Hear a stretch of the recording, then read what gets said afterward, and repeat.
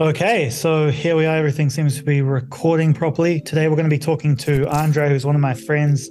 Started businesses before I even started them. And he's going to be telling us a little bit about his story, what he does in his businesses, and his personal strategies. So, maybe just to start off with, Andre, you can tell everyone a little bit about yourself, how you got started in online business, and where you're at currently. Okay, yeah, that's awesome. So we kind of started at the same time, and we've been learning the business from a mentor together, and we've been attending conferences and just starting offering services online. And for me, because I was finishing my architectural university, I did a business in that space. So I did basically architectural renderings for real estate companies, for studios, design studios, developers, and architects. And then I just very quickly went to design and started offering design services like web design and management services. hmm but what made you even discover the world of online business? Because you were at university originally, right, studying architecture. So Yeah. how did you find out about it? Yeah, so it's kind of like when I was young, I had the number one goal, like number one struggle, what most people have is how to actually do money. And when you're in a university, you are living on a very low budget. You don't even have enough money to buy food. You need to really budget everything as much as you can. So from that, I started to learn as much as I can in the space of marketing, in the space of sales, in the space of product development. So my brother discovered this course online, and we just followed the course from the beginning until the end. And we asked a couple of friends that were already in that course, in that community. So the number one advice was just do whatever the fuck the course says and you'll be successful, like really follow from the beginning to the end and learn, and then ask questions. So pretty much that. Yeah. And how long did it take you to get your first sale after starting your first business? What I did was I was a little bit frustrated by following the email tactics that the course was showing me. So I try a bunch of stuff. I always try like the most as I can. And at that time, I really needed the money. So I was going on Fiverr, I was going on Upwork, I was going like direct email marketing. I was talking to my mentors, to my friends. And what I did at one day was just the whole strategy was send emails to book an appointment, to get a call, to get people, invite them to call you back and book an appointment so you can then actually call them there. So my whole thinking was, okay, why don't I just visit them? Why don't I just drive to those studios? Why don't I just call them right away, right? I can find a list of 500 companies and I called them all in 2 days and I got free sales right away. Wow, that's Yeah. crazy, man. Yeah, I think it's interesting as well. Like when people start a business, they try to take the easy road out a lot of the time. So they don't think about, what kind of different effort could they put in that other people aren't putting in. And I think calling companies is, not very popular. And I think even people I see in the job servicing blueprint doing calling, they get really good results because nobody is calling anymore. Everyone's doing cold email and social media reach, which obviously works. But if you can go that route, then awesome. So that was for your architecture business. But talk to me a little bit about, those first clients, building that business, and then your transition into design. Yeah. So I also figure out a bunch of other stuff. So one thing is that I'm from Slovenia, and in Slovenia, the buying power is very low. So that course recommended us that, just go from your city to your country and then go out. With the first initial sales, I got a client that was basically paying me per project $300. Yeah, I got three of those clients. And I wasn't really good at that time. So I figured out that those people, they had a spending budget of 100,000, for a campaign that they paid me $300 for, which was crazy. So I underpriced myself so much. And then I tried, after contacting all of them in Slovenia, I went to the UK with a very high buying power. And I got a job, a project that was 3 days of work with £3,000 And, that was like 3 hours a day of work, 3 days. And they were really happy to pay. They were happy with the project. And yeah, that was a super good experience with my couple of first projects. Yeah. And was that project also in the architecture space? Yeah. That was all in architecture, in the architectural space. But in the architectural space, the problem is that this is not something that a lot of businesses are buying, right? Like it's very niche. It's very hard to get actual clients because those people already have some kind of credentials, like a list of vendors that they are working with. Like you can join, you can go up there, but it's just way more work. And I figure out that the design space is way more broad, is way bigger, and just you can offer that service to any kind of company, and yeah, you can get way more projects right away. So I started to offer different services in the design space, and I got way more projects and way more money right away, like just from the first week. Okay, the first week. And what kind of marketing methods were you using for that? I was using the same marketing approach, which was just then in the beginning was email. When it came to that, I was targeting studios. So studios meant like in a post to actually get freelancers, just entrepreneurs, to get studios or agencies, is that they will give me regular projects on a weekly basis. So I was just starting to work with 2 different studios, and I got every second day a new project, which was very nice. So my calendar was kind of booked already from the get-go. And I also went on Fiverr and I went on Upwork. And, because I got this kind of system already set up, that meant that I can also like try and explore other versions of how to market my product. And the great thing about Fiverr is that it's free marketing and you don't have to do any sales. You basically just guide your client, you just guide them through your project. And on Upwork is you need to do sales, but it's also free marketing. You just find everyone who is looking for your service and you just apply for them and you just get all the projects that you need. What is not so good from those platforms is that you compromise with the price. So those platforms are usually known to have a lower price because there's high competitions from very low income countries. Yeah, for sure. But I guess the trade-off is that the sales are more automated. You don't have a, marketing team or sales team handling all of it. Yeah. And just go straight to production. And I guess the next question would be like, right now in your business, what percentage of your revenue would you say is like for Upwork, from Fiverr, from your outreach methods? What is your best marketing channel right now? So my best marketing channel is still Fiverr. I have direct projects that my marketer, my manager is getting on a regular basis. But at the same time, I am a Fiverr Pro member. And I used to be a Fiverr top seller, and this just blows up your channel, and it can give you like 15,000 a month in projects very easily. Yeah, wow. So this is still my number one selling platform where I get most of the projects, just on Fiverr and also on Upwork. I have a marketer who is bidding on projects each and every day, so we also get good projects from there. Yeah.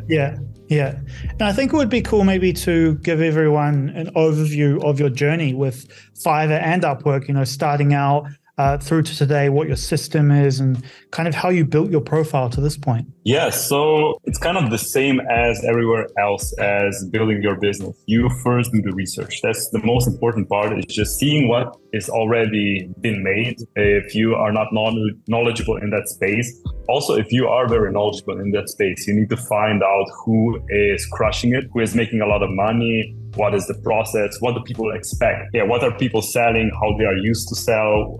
You can also buy a couple of products from your competition to just get an idea, an overview, and do the same. Not being smart, but really go and find out what works, do the same, and this is what can get you started. Just going step by step and this is what can get you started. And then by getting your first project and your second project and your third project, you build on that. So I guess you start off by doing a little bit of research and reverse engineering what the best freelancers are doing on those platforms, and then doing the same thing as them. And when you were starting out, like I imagine you didn't have a big portfolio on your profiles. So how did you get around that? Yeah, so it's specifically in my space, in the design and development space, is that what is a portfolio, right? It's just the work that you already done, that you already completed. So if you haven't completed anything, then just go and complete something. Like do a project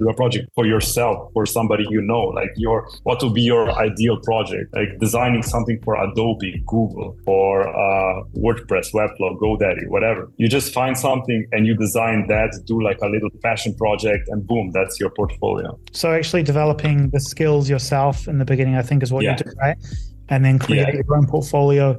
And then I guess over time, as you built your profile and were able to charge more, you started to outsource a lot of that work to other freelancers. Yeah, absolutely. And also, like when starting out, how to get your first few projects, it can be, people get very extreme and they think like, oh, what I want to do in 5 years, I should just charge this now. Or what I want to do in a couple of weeks, I should just charge this now. The thing is that when you don't have any credentials and when you don't have anything to show for yourself, what you need to do is do what others won't, right? So underbid and do it faster. Yeah, underbid, do it faster, and then maybe even at a higher quality than others as well. Exactly. This is where you get your first testimonials, your first little certifications, how you do your service. And I would add to that as well, because a lot of drop services start off with other marketing methods like the outreach methods, cold email, social media outreach. And once you have a few clients and you've produced a few projects, let's say you're doing animated video business, if you have 3 videos that you've made for your clients, you can then put those in your portfolio on Fiverr and Upwork and start building up your portfolio that way. So you don't necessarily need to start off as a freelancer. It's just that is probably the best way to go.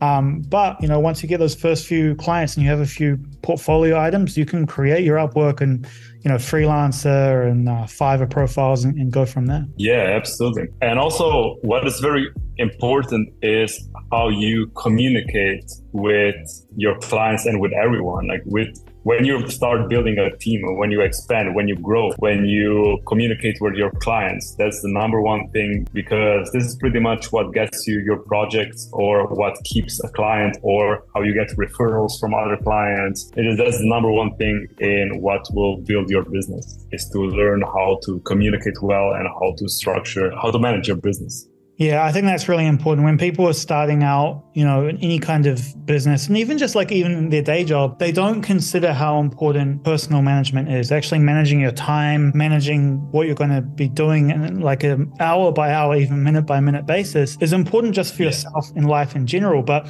once it comes to actually having responsibilities with clients and being a business owner, where you have to manage your own time, or, nothing is going to get done, you're going to completely fail your clients without that. So in order to make sure your clients are satisfied, you need to make sure that you're communicating well with them at every stage. And that means not just, replying to them when they message you, but actually reaching out to them first and actually providing those deliverables before they expect them. Maybe even creating a buffer of time, say I'm going to deliver it on Thursday, then deliver it on Wednesday, and actually manage their expectations in the beginning before the project begins. So explaining all of the costs, the timelines, the deliverables, how many revisions, any unknowns that come up during production are going to make that client have a much worse off experience. So as long as they understand what they're buying from the start, you're going to manage that communication much better, but also they're going to be much more likely to work with you again. And that's the most important thing. And I guess, Andre, when it comes to Fiverr and Upwork, that's where the reviews come in, right? Because the client's experience with you is what's going to determine whether they give you a 5-star review. Yeah, pretty much. Like what my mentor told me in the beginning was also, there's 2 things. One thing is that when working with somebody, always under-promise and over-deliver. And that's like, you don't want to promise them too much. Like you want to promise them what you can do and always over-deliver. Over-deliver with doing something faster, doing a little bit more, a little bit better quality, all in that terms. Yeah, the second thing is there is no such thing as over communication. Always sending them little messages, what you're doing. Also, each time when working with somebody, you need to do your work in advance before asking your clients something. So you need to be resourceful. Give them information, asking them when you really need something, but at the same time, whatever you find out, whatever problems you solve, tell them, communicate them. Yeah, I think people miss that really. We often forget that even things that we consider to be normal, like sending a message to a client, telling them what you're doing, the client actually sees that and they're like, oh, wow, this person, they really care about me. They care about the project, and they just get a much better vibe from you. You just seem more professional to them. So simple things like that have a major impact, because that's going to determine whether they work with you next time, or the other person that maybe wasn't communicating with them as much, maybe delivered even a better final product, but they liked working with you better, your communication was better, and you produced work for them faster. And that sometimes is more important. Yeah, absolutely. Agree 100%. And there's like a story, like stories that you get from the worst clients, the worst freelancers, is just when somebody disappears, right? They disappear for a day, for a couple of hours, for a month, just disappear. You never heard from them again. And that's kind of the number one thing when working with somebody remotely, is the fear of that, right? That you will get scammed, that somebody just takes your money and they will just disappear forever with your money.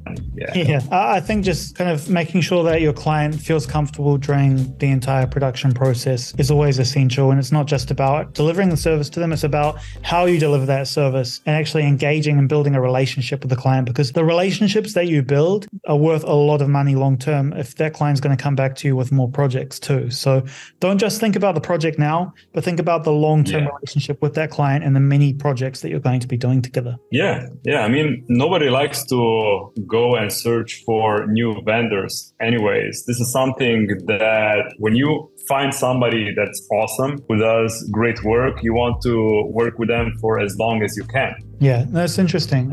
I think one important thing as well, Andre, just to kind of, I guess, end off this interview, because you gave a lot of good information here, would be like, what would your kind of main recommendation or piece of advice be to somebody who's starting out with drop servicing, starting their first business? In terms of just skills, finding that, like, just skills that are worth a lot, and finding what to sell, finding the product. And then the next thing is just marketing, right? Like getting your first sale. Yeah, just communicating in a way that will transform that one-time buyer into a long-time buyer, and that will transform your service into an actual business. I think it's just that, like, that's the most important thing. Just finding that skill that you can sell and that you can build the business around. And I guess we're not saying that you need to be 100% engaged with your clients long term, because I know for a fact, Andre, that your business is very automated. You're traveling all of the time. Right now you're in Spain. So when do you get to that point? And what kind of was that trigger point for you of going from being highly engaged with your clients and then automating your business completely like you have now? So some people like you are doing everything from the very beginning, before even building a business, before having the first client, automating everything in advance. But for me, I'm not like that. I like to really learn a skill and go very deep into it, so I can sell it, so I can present it, so I can then build a team around it. I can build procedures around it. Yeah, so I go very deep into that skill. Then when I find somebody who can execute those tasks and report to me regularly, and it's easy to manage on an autopilot, then that's it. Yeah. So kind of just making sure that you're hiring the right people. But how do you do that? What's kind of the key steps for you personally when you go through hiring? So just organization. One thing is that I need to understand the process. So if I don't understand the process, I will become the informed buyer, right? So I want to screen for how do they do things. I will ask those people that I'm interviewing, that I am finding to execute my tasks, that how do they do stuff? I want to actually understand on what they are doing, how long does it take them to do that, how much does it cost for them, how much time will they invest, how much resources. Is this just one person working on it? Is there multiple people working on it? So I can then really explain, understand the process and also resell it. So yeah, I want to be an informed buyer, and I always create a big database of at least 5 people to just understand something, so I can then hire 1, 2, or 3 people that I can have on my disposal that I can then sell those services from. Yeah. You're making sure that you really understand the service on a deep level, really understand the person delivering that service on a deep level, how they work, what their output is, what their values are, what kind of, work ethic they're going to bring to the table, and what they're going to be like to work with before you even start the project with them, I guess. Yeah, absolutely. Absolutely. That's a very important thing, because a lot of people think that when you research your competition, so that you just are trying to steal some kind of things, you're trying to steal information. But that's not the case, because you never reach out to somebody that you cannot partner with, that you cannot work with. Each person that you reach out with, that you talk to, can be a potential partner, either a client or a person that you can actually sell their services from. So everyone gives you information that you can actually use and you can work together with, if it makes sense. If it doesn't make sense, the worst thing that happens is that you just got a bunch of new information how to improve your business. Yeah, that's true. And I guess another good point would be, I think that we all overcomplicate, the process of getting sales and the decision-making that goes into making a sale. But oftentimes it really just comes down to the person has a need. They know you. They know that you provide a service that can deliver that need. And that's why they decide to work with you. So if you just build these relationships with people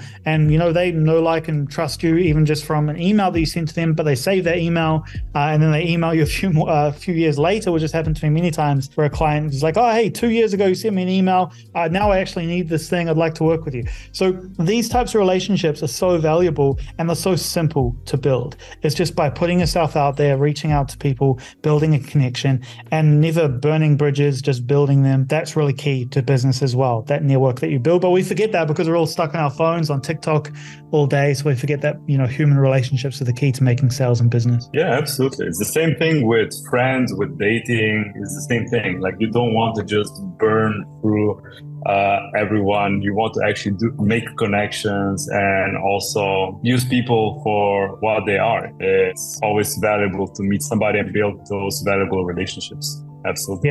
Yeah, 100%. Yeah, I guess that's a good place to leave off here. We covered a lot more than I was even going to, but I just had so many more questions for you. So if anyone has questions for Andre, they can comment below this video. But thanks so much for joining me today, Andre, and we'll talk to you soon. Yeah, thank you for having me.